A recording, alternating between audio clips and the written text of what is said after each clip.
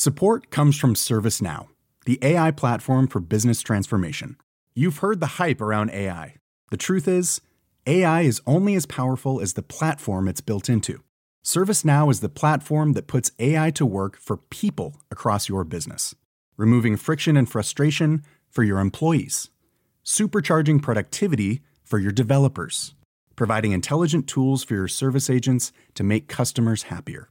All built into a single platform you can use right now. That's why the world works with ServiceNow. Visit servicenow.com/AI for people to learn more.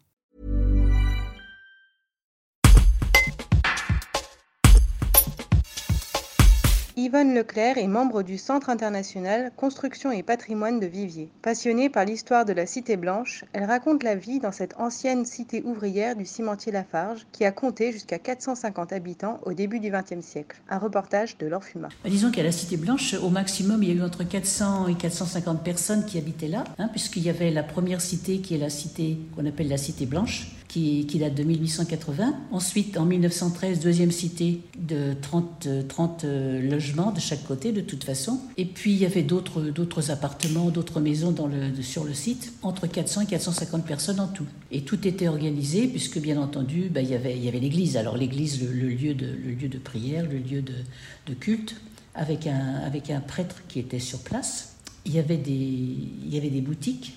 Il y avait les écoles de garçons, écoles de filles.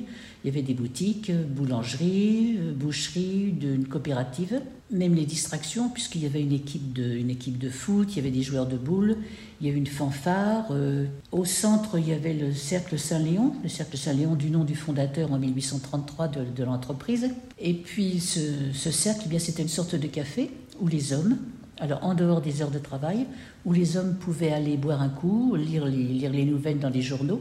Et puis il y avait aussi des jeux, c'était un lieu de réunion, voilà. Il y avait même de la formation professionnelle. Le soir, les jeunes pouvaient aller se former, continuer après l'école. Alors quant aux filles, alors les filles, bien entendu, c'était pas de la formation professionnelle, mais l'école, les filles sur la route. Donc il y avait un hôpital qui date de 1893 à peu près, et à côté de l'hôpital, il y avait l'école des filles.